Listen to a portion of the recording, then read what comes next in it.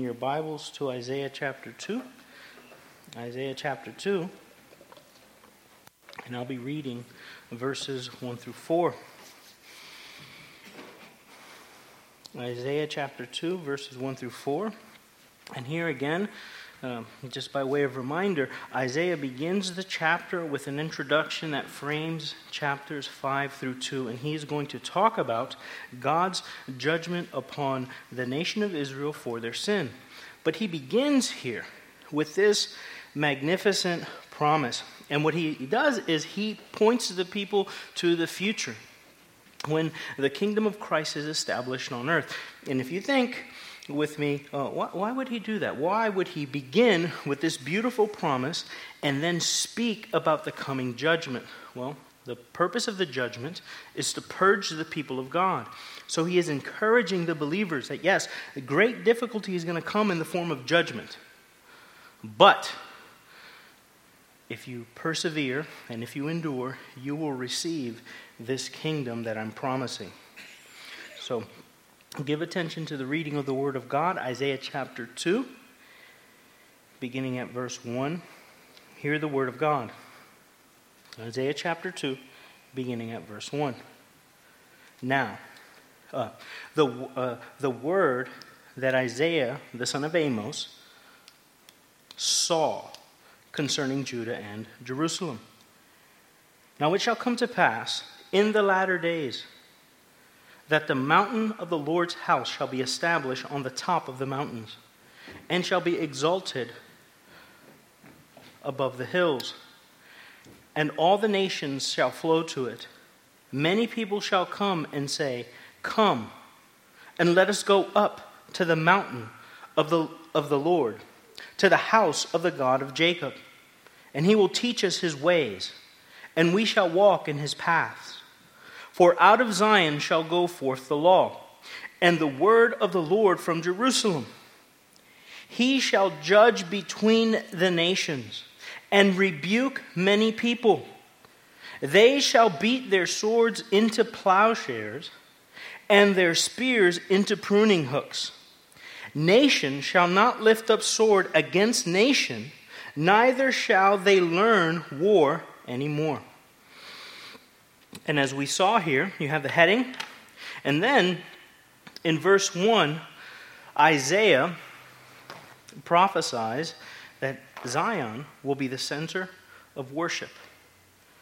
Last week we saw it will also be the center of revelation, where the word of God is coming forth. And now in verse 4, it will be the center of world peace. Zion will be the center of world peace. In verse 4. And look at, or note here with me, how this is described. He shall judge the nations and rebuke many people.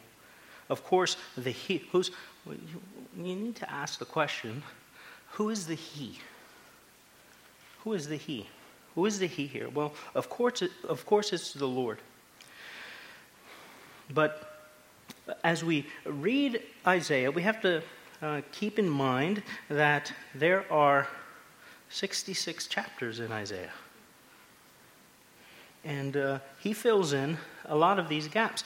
Now, during a period of universal peace upon the earth, who is it that will judge the nations and rebuke many people? Well, he actually tells us in Isaiah 9. Look at Isaiah 9, beginning at verse 6. Isaiah 9, verse 6.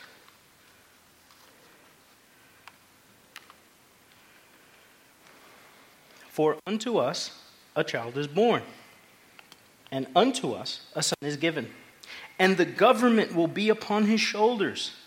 And his name will be called Wonderful Counselor, Mighty God, Everlasting Father, Prince of Peace. Of the increase of his government and peace there will be no end, upon the throne of David and over his kingdom, to order it and establish it with judgment and justice. From that time forward, even forever, the zeal of the Lord of hosts will perform this. So it will be none other than the Lord Jesus Christ, who will reign during this period of universal peace, and he will establish it. Now, note the language that's used here. Or you can ask another question, right? What is it that he will do? He will judge and rebuke.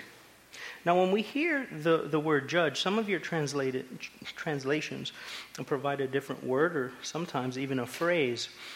And by judge in this particular text, it does not mean to condemn. There's some translations that pick this up. So, for example, one translation goes this way: the Lord will mediate between nations and will settle disputes. That's how they translate judge as mediate between nations, and then rebuke as settle disputes. Another does it this way: he will judge disputes between nations, and he will settle cases for many peoples. So the idea here is not that he is sitting in judgment and condemning, but that he functions as a mediator between the peoples. He mediates all of their disputes so that there aren't any issues. And of course, since the foundation of his throne is justice, everything he's going to do and all of his verdicts will be just. Isaiah chapter 2, verses 1 through 4. Isaiah chapter 2, verses 1 through 4, and we're on verse 4. So he will, yes, he will judge, but here he will mediate between the nations, and he will settle their disputes.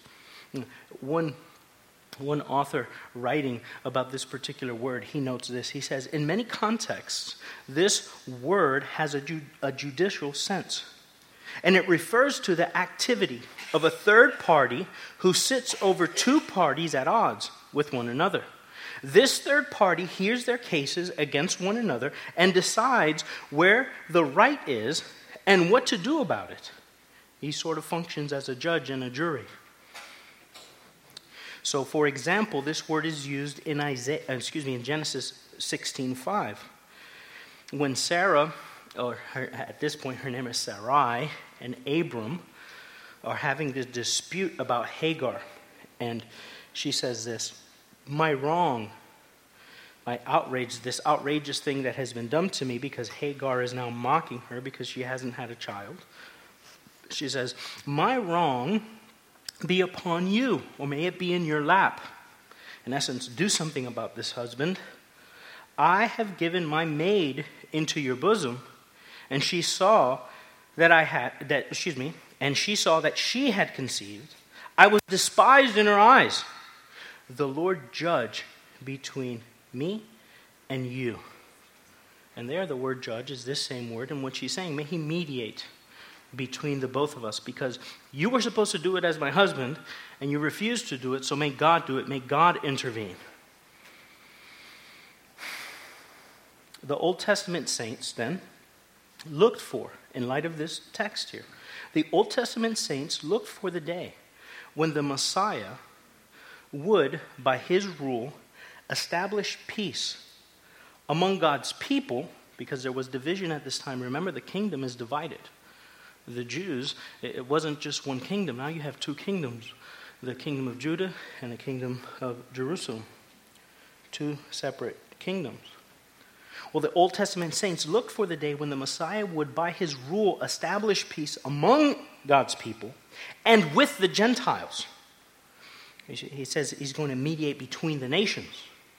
So they're waiting for this period of time when the Messiah would come and he would bring unity between the nation of Israel and then also between the Gentile nations among themselves and with God's people. Listen to the way Isaiah puts this in Isaiah chapter 11. In Isaiah chapter 11, I'll read verses 1 through 5 and then 10 through 13. And this, of course, just for reference, if you look at verse 1 of chapter 11, there shall come forth a rod from the stem of Jesse, and a branch shall grow out of his roots. Of course, this is a reference to Jesus. the great David's greater son. Right? Jesse was David's father. Therefore, from Jesse will arise this king, the Messiah, the Lord Jesus. So look at verse. I'll just keep reading. The Spirit of the Lord shall rest upon him, the Spirit of wisdom and understanding, the Spirit of counsel and might, the Spirit of knowledge and of the fear of the Lord. This is what Solomon had, right? Do you remember that case where these two women come before Solomon and they're, in essence, two prostitutes, right? And they both had babies, and one of them lays on a baby and it dies, and she steals this other woman's baby. And then Solomon makes this wise judgment. He says, well, what we'll do is get me a sword. We're going to cut the baby in half, and you take one half, and she takes the other. And the mother says, no, let her keep it. Don't cut the baby in half. And then Solomon's wisdom is displayed, and everybody knows, oh, this man is wise. Well, Christ, one greater than Solomon, has come in the son of Jesse. His delight, verse 3, is in the fear of the Lord. And he shall not judge by the sight of his eyes, nor decide by the hearing of his ear. But with righteousness he will judge the poor, and decide with equity for the meek of the earth. He shall strike the earth with the rod of his mouth, and with the breath of his lips shall slay the wicked. Righteousness shall be the belt of his loins, and faithfulness the belt of his waist. Now look at verse 10. So, again, another passage, the Messiah comes and he establishes justice. Well, look at verse 10. Part of what's going to happen is described here. And in that day, there shall be a root of Jesse, who shall stand as a banner to the people. For the Gentiles. So, what does a banner do? Right? So when you're driving, maybe we don't use banners that much, but we do use signs, and you're driving on the highway, and off in the distance you see a big Chick-fil-A sign. It's calling you, right? It's God's chicken. So that sign calls you. And in essence, what this text is saying is that the son of Jesse is going to be a banner. He's going to attract the nations. They're going to be drawn to him. For the Gentiles shall seek him, and his resting place shall be glorious. It shall come to pass. So the Gentiles, right? This is part of what Isaiah is talking about and predicting in chapter 2, that he is going to sit as judge over the nations. They're going to be attracted to the Lord Jesus. And it shall come to pass in that day that the Lord shall set his hand the second time to recover the remnant of his people, who are from Assyria and Egypt, from Pathros and Cush, from Elam and Shinar, from Hamath and the islands of the sea. He will set up a banner for the nations, and will assemble the outcasts of Israel, and gather together the dispersed of Judah from the four corners of the earth. Also, now note this, also the envy of Ephraim shall depart, and the adversaries of Judah shall be cut off. Ephraim shall not envy Judah, and Judah shall not harass Ephraim. But they shall fly down upon the shoulders of the Philistines toward the west. Together they shall plunder the people of Egypt. They shall lay their hand on Edom and Moab, and the people of Ammon shall obey them. So what's going to happen? There's going to be unity among the Jewish people, and there's going to be unity among the Gentiles, and then between the two there'll be unity. And the Lord will sit and rule and reign over them. Now, how will the nations respond to his rule and reign? Look at chapter 2. How will they respond to the rule and reign of the Messiah? Look at Isaiah chapter 2.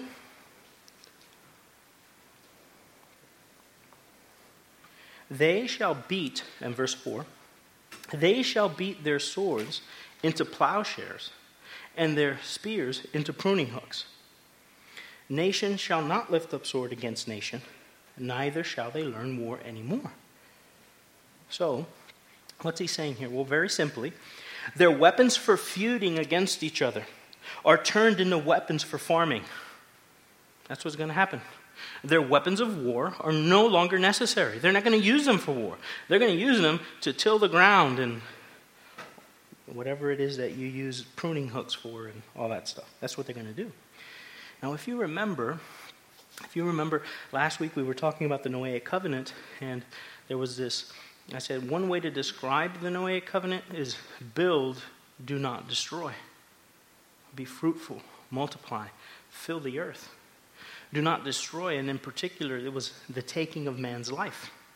And God is saying when the Messiah, Isaiah is saying here, of course God, through Isaiah, is saying here that when the Messiah establishes his kingdom upon the earth, among the people who are drawn to the Messiah, Jews, Gentiles together, there will be no need for war, for fighting, or for defense, because there will be peace. Instead of destroying one another, they'll be cultivating and filling the earth.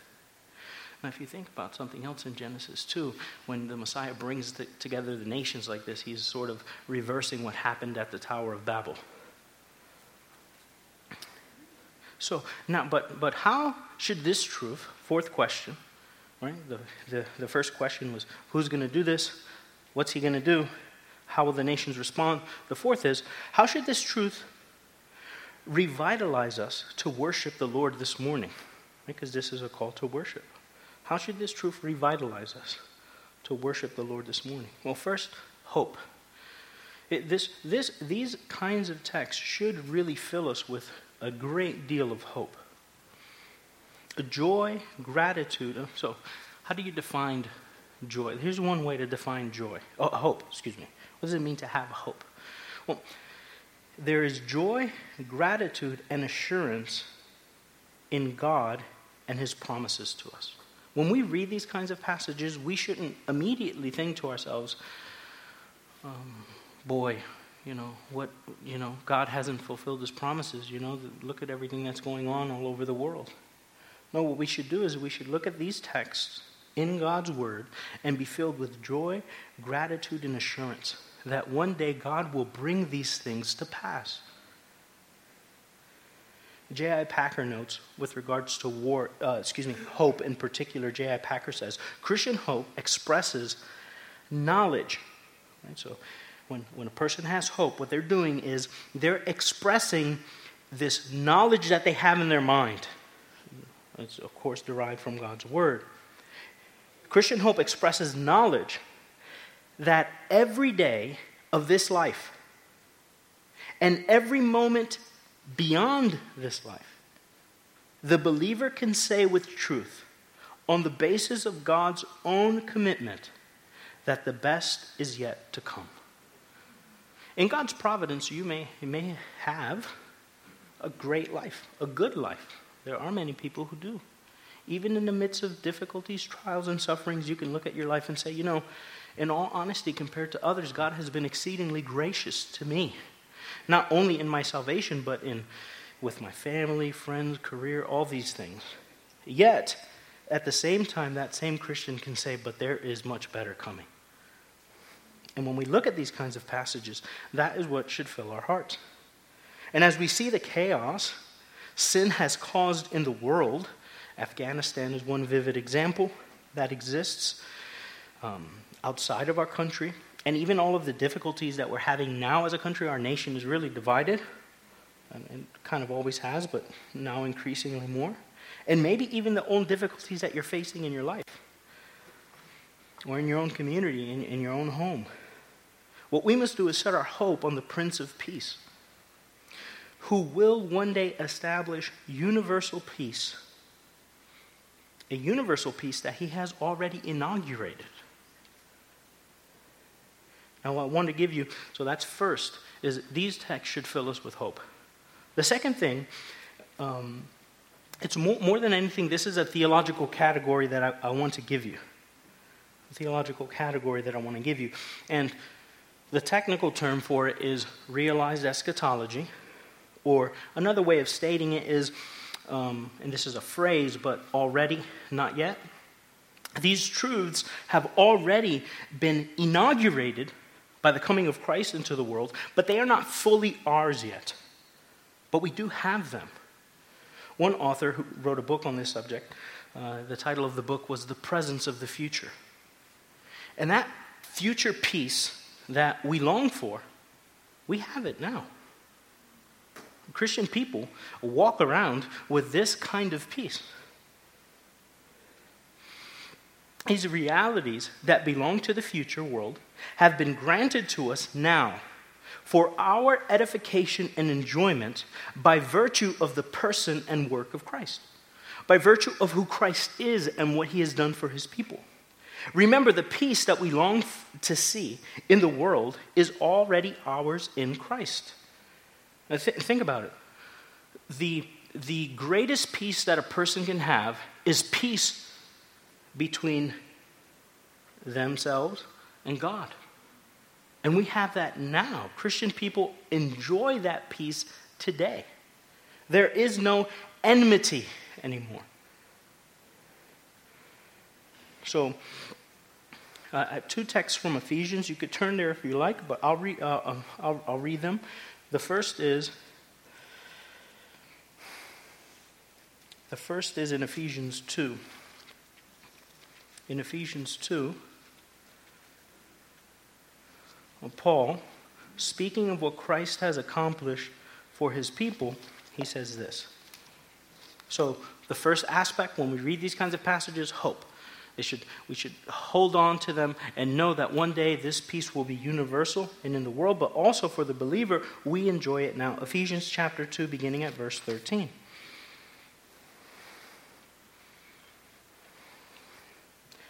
But now in Christ, Ephesians 2:13, but now in Christ Jesus, you who were far off have been brought near by the blood of Christ. For he himself is our peace in his person. The reason why there is hostility, there is, or to use Paul's language, there is enmity between God and man is because we are unrighteous.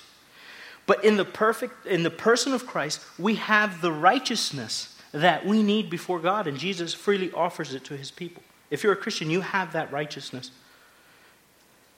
Not only that, there is a penalty that we have to pay for our sins.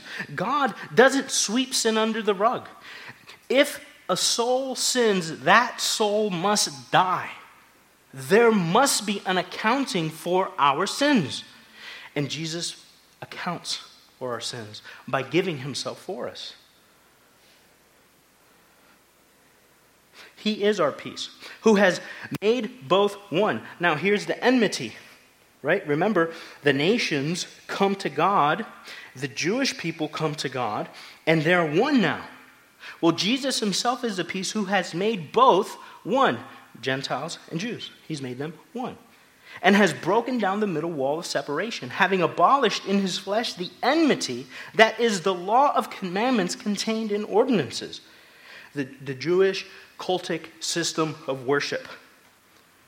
The law of commandments contained in ordinances, so as to create in himself one new man from the two, thus making peace. If I wasn't a Christian, and this is not, well, let me say it another way. I'll say it backwards. If you weren't Christians, you wouldn't want to spend any time with me. And that's a fact. You wouldn't like the person I was, and I probably wouldn't like the person you were if we weren't Christians. We wouldn't spend any time together. And we're not even talking about Jews and Gentiles. We're talking about Gentiles. We're all a bunch of Gentiles. I wouldn't like the food you eat. You wouldn't like the food I eat. But what has God done? God has made us a family.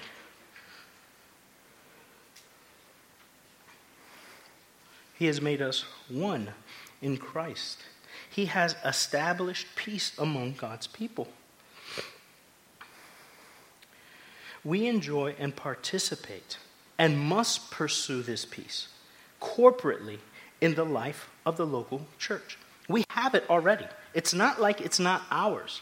Jesus or God constantly reminds us that these things are ours so that we can live in light of them.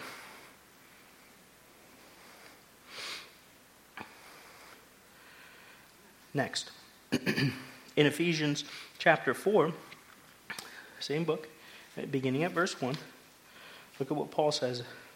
After, let me just read it. 4, verse 1. I, therefore, the prisoner of the Lord, beseech you. Ephesians chapter 4, verse 1. I, therefore, the prisoner of the Lord, beseech you to walk worthy of the calling with which you have been called. Right, so what is the calling? The calling that we've been called to is to fellowship with God and Christ by the power of His Spirit with God's people. That's the calling that we have. We are called to be the church. Walk worthy of the calling with which you were called, with all lowliness and gentleness, with long-suffering. Why?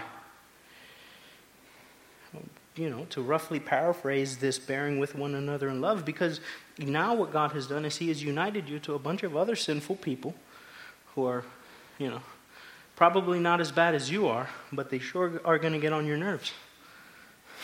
So you need to learn to bear with one another in love, endeavoring to keep the unity of the Spirit in the bond of peace. So you see, it's a reality that we now have. It's inaugurated, but it has not been established completely and fully. Now, the Lord Jesus Christ does sit and judge among us. How does He do that? Right here. So if we have any problems or disputes, where do we go? Freud, Dr. Phil, Oprah? No. We turn to the Word of God. And the Lord Jesus Christ, then, He instructs us from His Word. As we worship this morning, we are a people who have peace. We have peace with God. We have peace with one another. And we offer that peace to the world. That's what we do. So again, when we look at these kinds of passages in the Bible, these passages in Isaiah, we have to remember, yes, there is a future element where there will be, and here's something interesting, and I've been talking about this a lot. At the end, so for those who hold to, there's going to be a millennium, 1,000-year reign of Christ on the earth. If Isaiah is talking about that, which most would say he is, there's no more war. That's what he says in Isaiah 2. Well, how then will there be an army that arises at the end of that 1,000 years with weapons to fight the King of Kings? Jesus, right, you could argue that Satan is going to rise up, as somebody just murmured, but he says that they will no longer learn war. Their swords are turned to shovels and pruning hooks. You see, fitting together your Bibles is more than just an eschatology chart. It's about reasoning with the text. So we as a people, we have peace with God, we have peace with one another, and we offer peace to the world. That is what we do. And as we worship, the Lord revitalizes and strengthens us to do this. So in light of these things, brothers and sisters, let's pray together. And then after we pray, we will sing. So let's pray.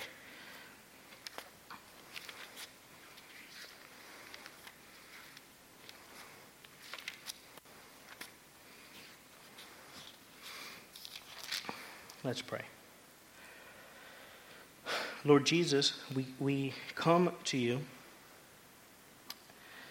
with great joy, with great confidence, and with anticipation that the kingdom that you inaugurated in your first coming will one day be established fully. And we praise you, Lord, for the grace that you have bestowed upon us, your people, that we are able to enjoy that peace with God, that peace with one another, and offer that peace to the world. We ask, Lord, that you would please forgive us for our many sins, and that you would, from the right hand of God's throne, Send your Spirit to be here with us now. Rule over us by means of your word and by means of the power of the Spirit. Help us, Lord God, to willingly volunteer ourselves to you. May the presence and the power of the Spirit assist us now as I preach and as your people listen and as we sing. May the beauty of holiness be exemplified this morning in our worship. In Christ's name we pray. Amen. If you would, please stand and sing.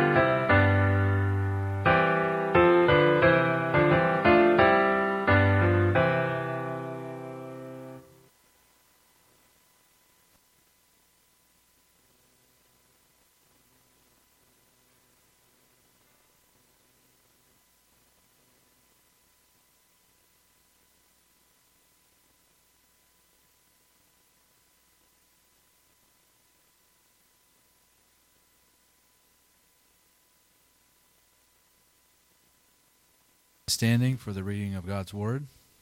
Our Old Testament scripture reading is in Exodus 8, 1 through 15. Exodus 8, 1 through 15.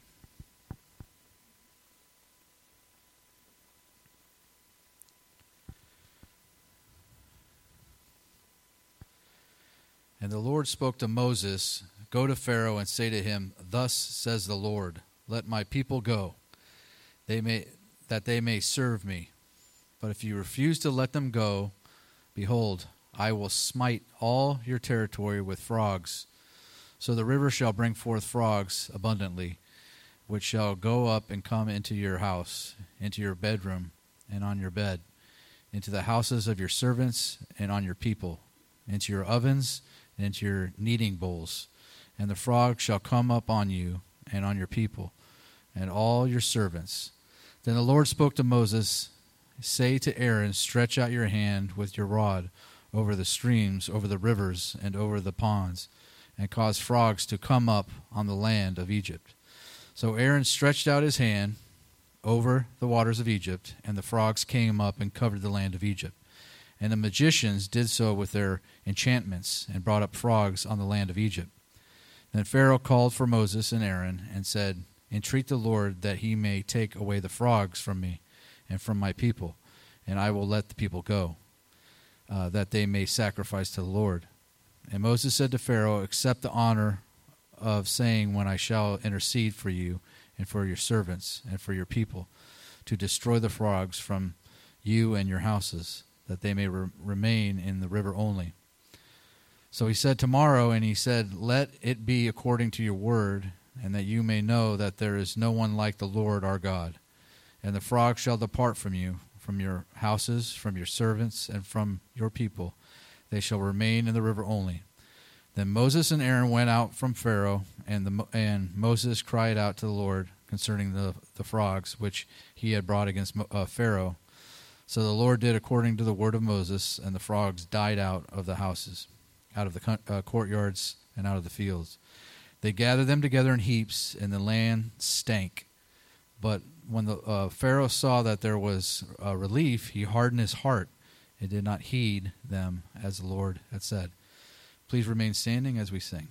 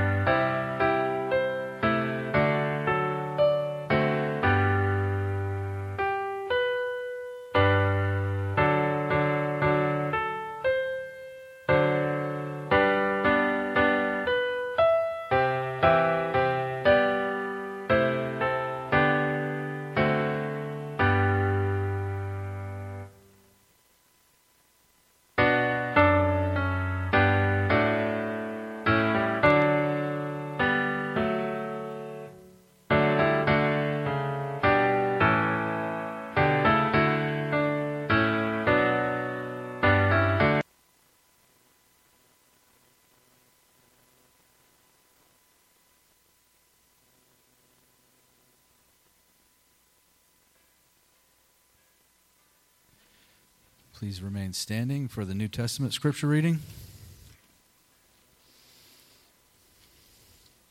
Mark 10, 13 through 27. Mark 10, 13 through 27.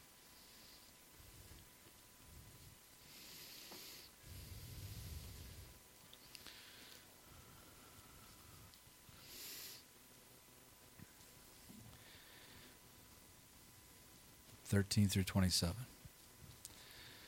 Then they brought little children to him that he might touch them, but the disciples rebuked those who brought them. But when Jesus saw it, he was greatly displeased and said to them, "Let the little children come to me, and do not forbid them, for of such is the kingdom of God. Assuredly I say to you, whoever does not receive the kingdom of God as a little child will by no means enter it." And he took them up in his arms, laid his hands on them, and blessed them. Now, as he was going out on the road, one came running, knelt before him, and asked him, "Good teacher, what shall I do that I may inherit eternal life?" So Jesus said to him, "Why do you call me good? No one is good but one, that is God. You know the commandments: do not commit adultery, do not murder, do not steal, do not bear false witness, do not defraud, honor your father and mother." And he answered and said to him, "Teacher, all these I have kept from my youth." Then Jesus, looking at him, loved him and said to him, "One thing you lack. Go your way, sell whatever you have and give it to the poor, and you will have treasure in heaven. And come, take up the cross and follow me." But he was sad at this word and went away sorrowful, for he had great possessions. And then Jesus looked around and said to his disciples, "How hard is it for those who have riches to enter the kingdom of God?" And the disciples were astonished at his words. But Jesus answered again and said to them, "Children, how hard is it for those who trust in riches to enter the kingdom of God? It is easier for a camel to go through the eye of a needle than the rich man to enter the kingdom of heaven." And they were greatly astonished, saying among themselves, "Who can be saved?" But Jesus looked at them and said, "With men it is impossible, but not for God, for with God all things are possible." I pray that God would add blessing to the reading of his word. Please remain standing.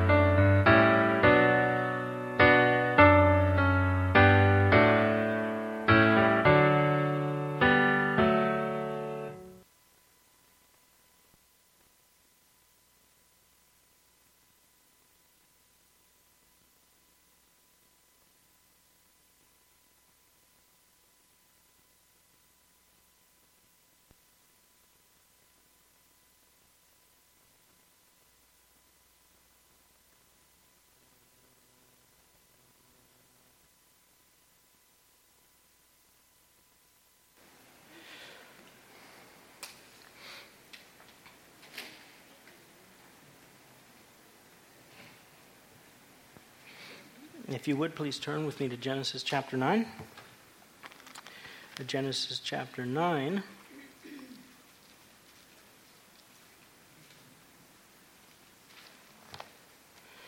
And I'm going to read verses 11 through 17. I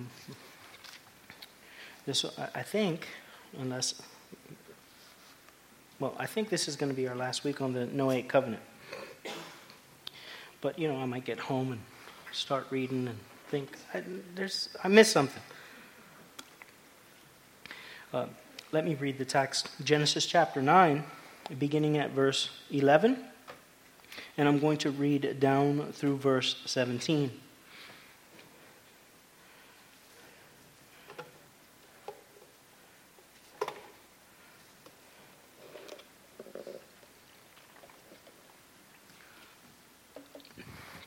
Genesis chapter 9, beginning at verse 11. Hear the word of God. Thus, I will establish my covenant with you. Never again shall all flesh be cut off by the waters of the flood. Never again shall there be a flood to destroy the earth. And God said, This is the sign of the covenant which I make between me and you, and every living creature that is with you, for perpetual generations.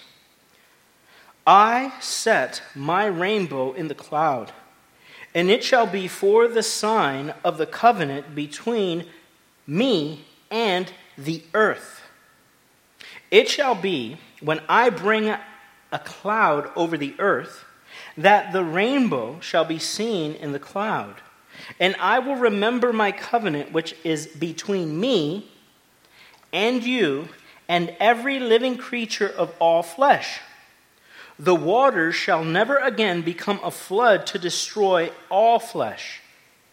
The rainbow shall be in the cloud, and I will look on it to remember the everlasting covenant between God and every living creature of all flesh that is on the earth. And God said to Noah, This is the sign of the covenant which I have established between me and all flesh that is on the earth. Amen. So, as we look now at the sign of the covenant, the rainbow is the visible sign of this particular covenant. And now, as we think about God remembering, right? He says it's not that God forgets. That's not the point there. But what the rainbow does for man, it is a confirmation. Every time the rainbow is in the sky, it is a confirmation of this promise that God made. When he says that he will remember his covenant, in essence, what he's saying is that I'm basically going to put a banner in the sky to remind the world, not that God forgets, but as one commentator puts it, that the eye, our eye, may affect the heart and confirm our faith. That's what the rainbow is supposed to do. The rainbow catches the eye, it should affect the heart, and it should confirm our faith in the promise that God will not cause the entire world to be flooded again. But now, who does God make this covenant with? Or who is the sign for, if you want to state it that way? It's with, one of the ways that he puts it, is that it is between himself and all the earth. Look at it in verse 13. I will set my rainbow in the cloud, and it shall be for the sign of the covenant between me and the earth. And then he says, you and every living creature, all flesh that is on the earth. So this covenant that God makes is between himself and everything that has the breath of life in its nostrils. Right? So all of the animals, all of the humans, all of them on the earth. Now, why would God make this kind of covenant? Why would he do that? Why would he make a covenant between himself and the world? Remember why he brought judgment upon the world is because the wickedness of man had increased upon the earth, particularly violence. We're killing each other. And that's why God gives that word of judgment in chapter 9, verses 6 through 7. that if anyone sheds man's blood, his blood ought to be shed. Because that was the issue. There was an increase in violence in the earth. So God flooded the entire world. But what he is saying now is, that is not the way that I will judge the world again. And I am going to give you a promise that this is not what I will do. The reason is because the seed that was promised in Genesis chapter 3, verse 15 must be born. Jesus must be born. Not only must Jesus be born, it's also, in a very true sense, assurance to the believer or to the church universally that all of the called will be called. They will come to know the Lord. Well, now, what does it indicate? What does the bow indicate? Well, we're not told explicitly what the sign or the symbol represents. So, compared to the Lord's Supper. When we take the Lord's Supper, what does the bread stand for? The broken body of Christ. What does the fruit of the vine stand for? His blood that was shed. So we're not told explicitly what the bow communicates. But now, the word for rainbow in older translations is just bow. And it's the word that is used for a weapon that shoots arrows. That's what it stands for. It's not the word rainbow. He says, I will put a bow in the sky. And it's the word bow, like bow and arrow.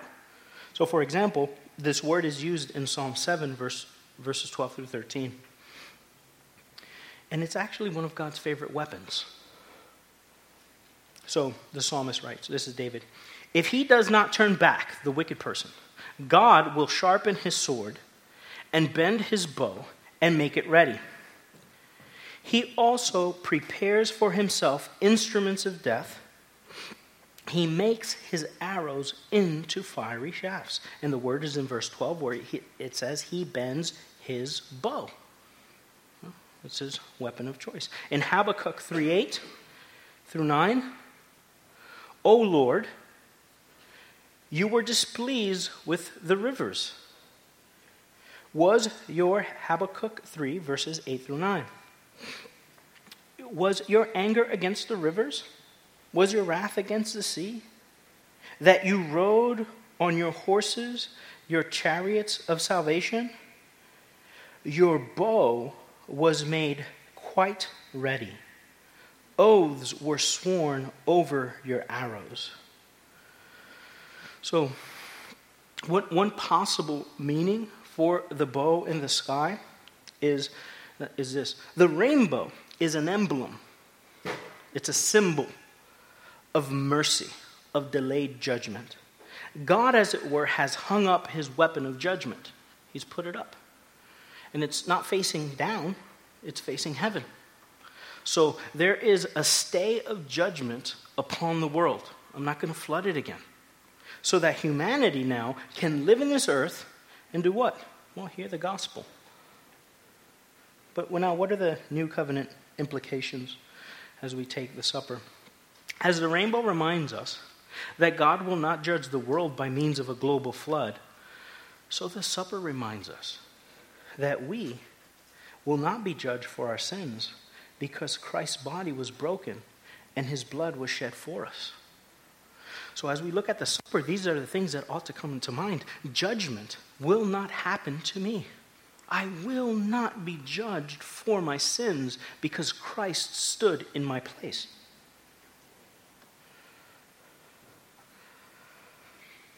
As the rainbow is an emblem of mercy, so are the bread and the fruit of the vine. If God had given us what we deserve, we would have been crucified and spent an eternity in hell. Yet because Christ's body was broken and because his blood was shed, we have peace with God. And in mercy, he has provided a sacrifice for our sins. In Christ, there is no delayed judgment. You understand? When a believer comes to faith in Christ, there's not a delay of judgment. There is a removal of wrath and condemnation. So we no longer live condemned. We are freed. We're justified. The justice of God has been satisfied, and we live by grace through faith. So, if you're not a Christian, please do not take the supper. Right? The supper doesn't make you a believer. That's not what the supper is for. If you're not a Christian, what you ought to do is believe in the Lord Jesus Christ, and then all of the mercy, grace, and goodness of God will be bestowed upon you. Believe in him. Trust in him alone.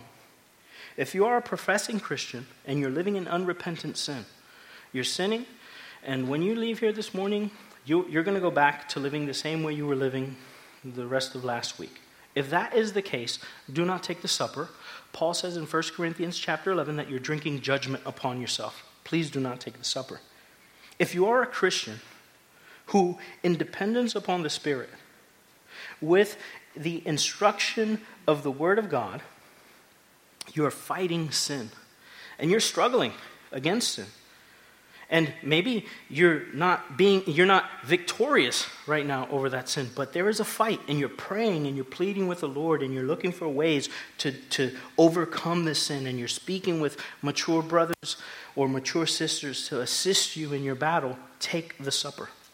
The supper is for you. The supper is a means of grace. It is a reminder that Christ's blood was shed for you. You have been saved, and in time the Lord will give you victory over that sin. So please come to the table. If by the grace of God you are running well, you're living a Christian life in dependence upon God, and by his mercy and grace, you're doing well and you're strong. The supper is an opportunity. It is a visible opportunity for you to confess your reliance upon Christ. What you're saying, in essence, when you take the supper is that my life is not my own. My life has been purchased by the blood of the Lamb. And all of the good things that I have are because of him. It is a visible opportunity for you to confess your reliance upon Christ for every good thing that you have. So, brothers and sisters, if you would, beginning with this first row, second row, third row, and then all the way back around, please grab a bread, grab a cup of the fruit of the vine, and have your seats. We'll pray, and then we'll take the bread together. You can come forward.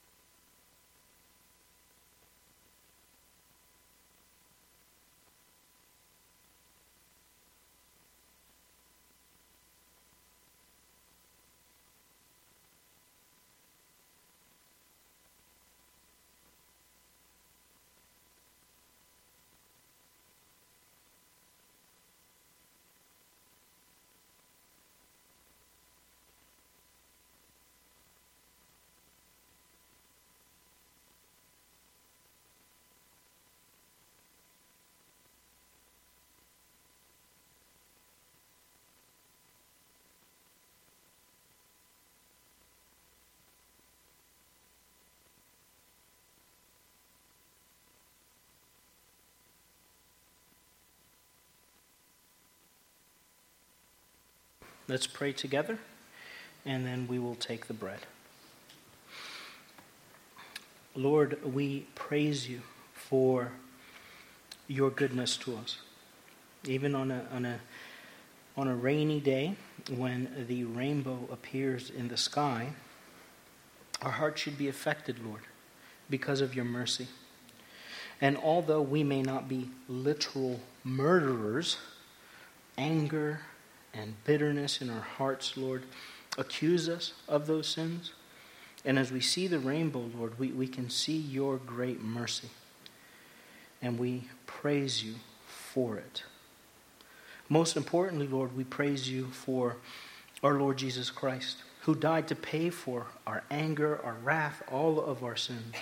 And as we gather together this morning in your assembly, we give you great praise. We thank you for the opportunity to study your great works. Help us to have great pleasure in them as they honor you and give you glory for your righteousness. Lord God, please bless the taking of this bread. In Christ's name we pray. Amen. Please take the bread with me.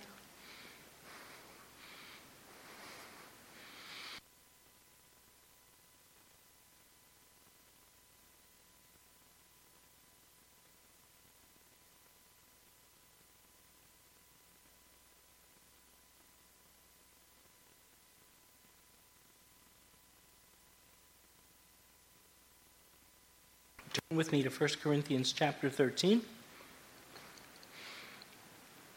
1 Corinthians chapter 13. We've been on the chapter on love. As sort of an overview, we've been looking at verses 9 through 10 specifically, and I finished this last week, to address the issue of these miraculous gifts. And the argument I presented, not original to me, but the argument I presented in essence, no apostles, no prophets, no miracle workers, no tongue speakers, no miraculous gifts in this particular age. Now, what we'll do is, I'm just going to work through the text. So, beginning at verse 8, I'll read through verse 10. Paul writes, "Love never fails. But whether there are prophecies, they will fail. Whether there are tongues, they will cease. Whether there is knowledge, it will vanish away. For we know in part and we prophesy in part. But when that which is perfect has come, then that which is in part will be done away." Amen. And now, of course, if you note here, you have the whether. And that little word "but" at the beginning.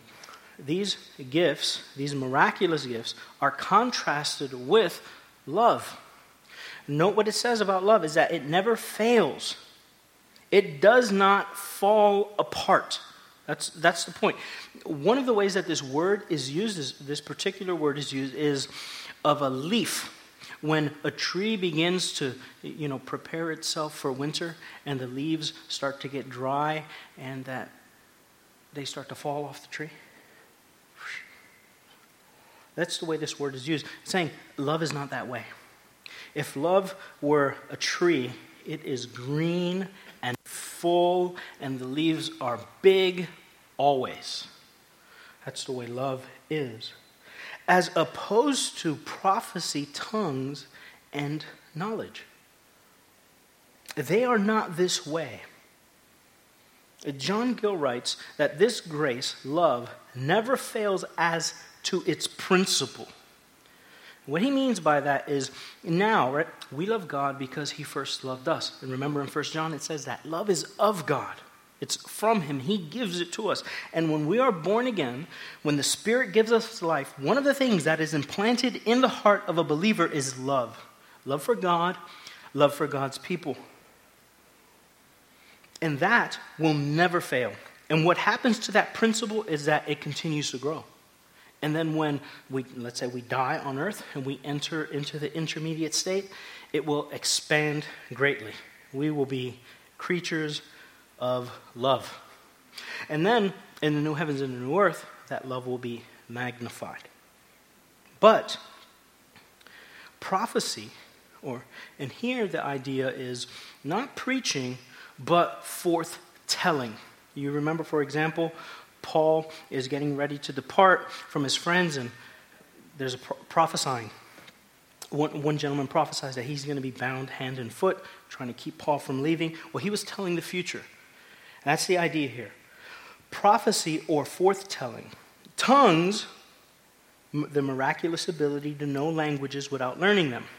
And knowledge here is not just understanding, but when it's put with these two others, which are miraculous gifts, knowledge is the ability to understand mysteries, biblically defined.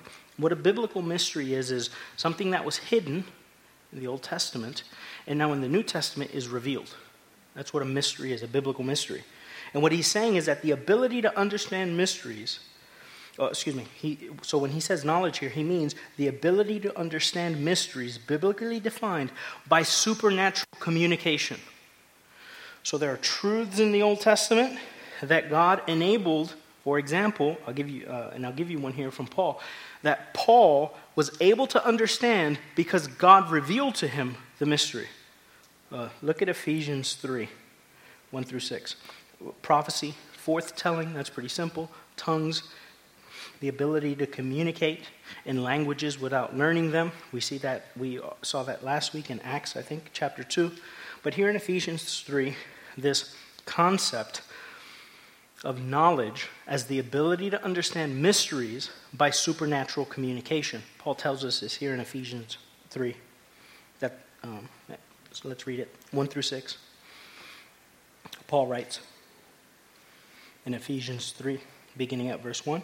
For this reason, I, Paul, the prisoner of Christ Jesus, for you Gentiles, if indeed you have heard of the dispensation of grace of God which was given to me for you, how that by revelation, you see, supernatural communication, by revelation he made known to me the mystery.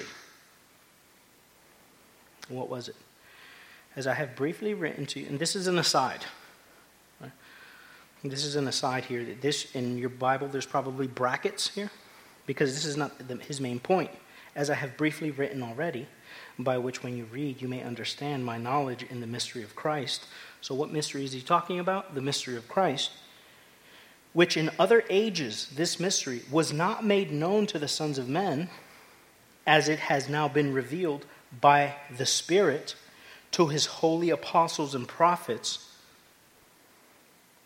And here's the mystery, that the Gentiles should be fellow heirs of the same body and partakers of his promise in Christ through the gospel. That's the mystery. Well, how was this mystery revealed? How did Paul come to understand this mystery? This mystery was laid in the Old Testament, and God revealed to Paul, enabled him to understand. Sort of like Jesus did with the apostles, I showed you last week from Luke chapter 24, and then we saw Peter do it in Acts 2. So because of this, prophecy, tongues, knowledge. Those things will fail. Well, prophecy will fail. What does he mean by that? What's interesting is that this is a different word than the word that's used for love. This is not the same Greek word. This word has to do with being brought to an end. They will be completed. So what he's saying is that all of the prophecies that are in this book, they're going to be completed. There will be a time when they are all fulfilled. Every last single one. It's not going to happen with love. Love will never be completed. There's not going to be an end to it. As to tongues, they will literally, it says cease. It means stop. They're going to stop. There's going to be a point in time where they are no longer needed. And as I argued before, I think that time has already come. And as for knowledge, this special knowledge that God gives and enables by means of revelation to interpret mysteries in the Old Testament, he says that they are going to disappear. That gift will be done away with. There will be no need for it. When we get into verses 9 and 10, we'll understand why clearly, but I think the reason is because we have the New Testament. Remember, when Paul is writing Ephesians, he doesn't have the rest of the New Testament. But when we have the New Testament, what do we have? We have an inspired book on hermeneutics. That's what you have. If you want to know how to interpret the Old Testament, all you got to do is go to the new one. You go to the New Testament and read it. Therefore, there is no need for this special, God gave me a word for you this week. No, thank you. Keep it to yourself.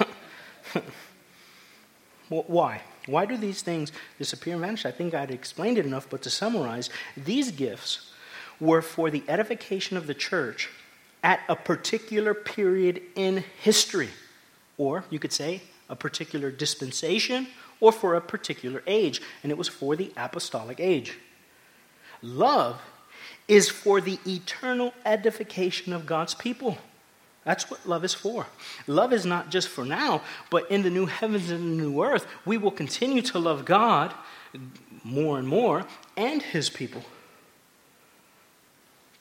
So these gifts were for temporary edification. Love is for the eternal edification of God's people.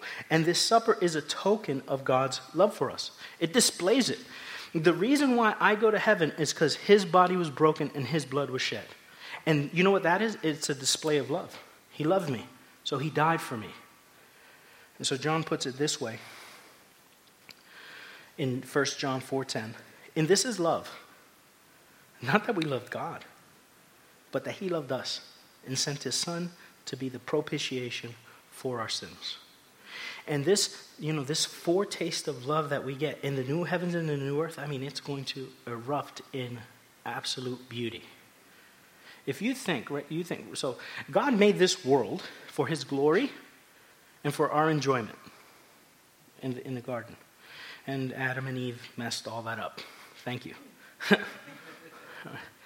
But still, there are places in this, but this world is still for our enjoyment. So there are places, I was looking at pictures this week of the Grand Canyon from helicopters or satellites. I'm not sure what it was. Not very far, but far enough where if you're standing looking over the edge, you don't get this view. And it is like one of the most beautiful things you could see. It's better than paintings or artwork. Just amazing. If we were standing in the new heavens and the new earth, we could not take in the beauty. You won't be able to. That's why God will give us glorified bodies, so that we could take in the beauty of an earth that is sinless. Now that's love. Unimaginable. And that's just a little piece. That's not even the most important part. The most important part is we'll be there with God and his son and all of his people forever. And this supper is a token, or it's the symbol of the key that gets us into heaven, which is the death of God's Son. So if you would please pray with me, and then we will take the supper together. We'll drink the cup together. Let's pray. Lord God, we praise you. And we confess, Lord, that the man, the woman, the child who fears you is blessed. Help us, Lord God, to delight ourselves in the truths that you reveal to us in your word. Help us to rejoice in knowing that you loved us first and sent your Son to be the propitiation for our sins. And may this be a great motivation for us to love you and to love your people. In Christ's name we pray. Amen. Please take the cup with me. Rick will come around and pick up these cups when he gets the offering. If you would now, please stand and sing with me.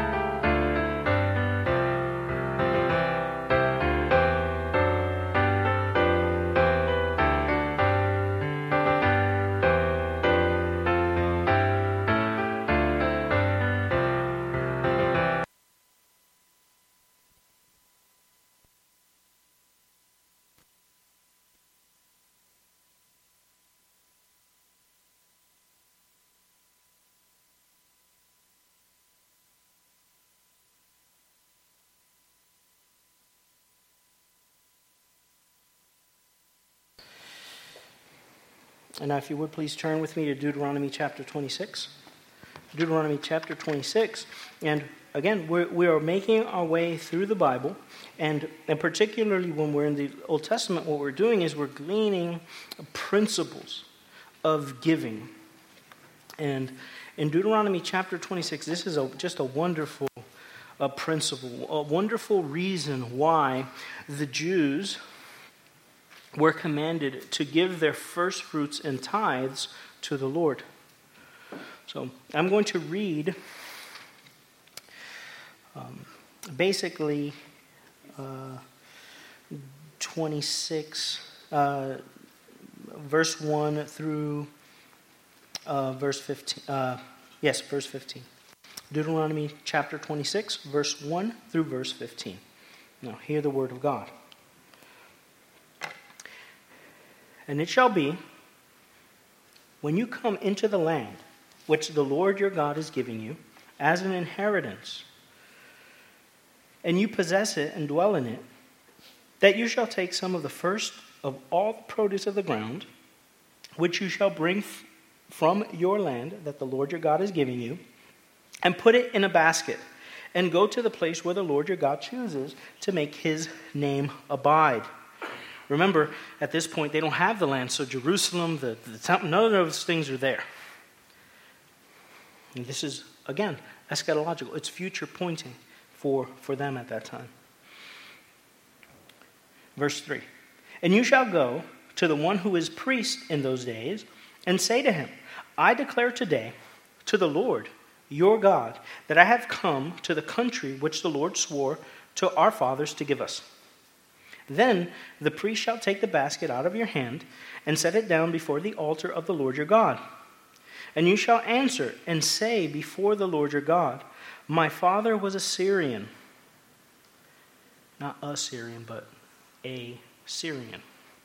My father was a Syrian, about to perish, and he went down to Egypt and dwelt there, few in number, and there he became a nation, great, mighty, and populous. But the Egyptians mistreated us, afflicted us, and laid hard bondage on us. Then we cried out to the Lord God of our fathers, and the Lord heard our voice, and looked on our affliction, and our labor, and our oppression. So the Lord brought us out of Egypt with a mighty hand and with an outstretched arm, with great terror and with signs and wonders. He also brought us to this place and has given us this land, a land flowing with milk and honey. And now, behold, I have brought the first fruits of the land which you, O Lord, have given me. I'm going to keep reading, but isn't that beautiful? With that kind of disposition to come to God and to give of the things he has graciously provided for you? Then you shall set it before the Lord your God and worship before the Lord your God. So you shall rejoice in every good thing which the Lord your God has given to you, and your house, you and the Levite and the stranger who is among you. When you have finished laying aside all the tithe of your increase in the third year, the year of tithing, and have given it to the Levite, the stranger, the fatherless, and the widow, so that they may eat within your gates and be filled, then you shall say before the Lord your God, I have removed the holy tithe from my house, and also have given them to the Levite, the stranger, the fatherless, and the widow, according to all your commandments which you have commanded me. I have not transgressed your commandments, nor have I forgotten them. I have not eaten any of it when in mourning, nor have I removed any of it for an unclean use, nor given any of it for the dead. I have obeyed the voice of the Lord my God, and have done according to all that you have commanded me. Look down from your holy habitation, from heaven, and bless your people Israel, and the land which you have given us, just as you swore to our fathers, a land flowing with milk and honey. And now, why were they offering these things to God? Why was it that they took the first fruits and brought it to God and basically had a party? Right? They brought it there, they praised God, and they rejoiced. They were remembering his goodness. They did not do anything to receive this land. When this land was promised to them, they weren't even alive. It was just Abraham. And then eventually they went to Egypt, but how many of them went into Egypt? It was 12 brothers. And they became a huge nation. And then when they became a huge nation, and they were in bondage, what does God do? God delivers them from bondage and brings them into the land of Canaan. That is a picture of what God does for us in our redemption. We are born in bondage to sin. He delivers us, and he promises to give us a new heavens and a new earth, a land flowing with milk and honey. Their redemption is a picture of our redemption. Theirs is earthly. Ours will be earthly also, but spiritual. And it's dynamic. But it is, our giving then ought to be a response to the goodness of God to us, to all of the things he has done for our good. Not only our family life and our vocations and all of the good things on this earth. Yes, we give because of that, but because of the spiritual good God has done for us. And these offerings ought not to be something that we give grudgingly. Right? So you show up to church, oh, this guy's going to talk about giving. I'm going to give him $5 so he could be quiet. Or 100 or 300 or 500 or whatever you want to give. No, if that is your disposition, don't. You take your money, you put it back in your pocket. Don't give a red cent. But if you are glad because of the goodness of God towards you, it's a time to rejoice and to celebrate and to give to him for his goodness. So brothers and sisters, in light of these things, let us give to the Lord as he has provided for us. Let's pray together, and then Rick will come forward. Heavenly Father, we thank you for your goodness, for your kindness. And we ask, Lord, that you would help us to be a people who rejoice in every good thing which you have given to us. In Christ's name we pray. Amen.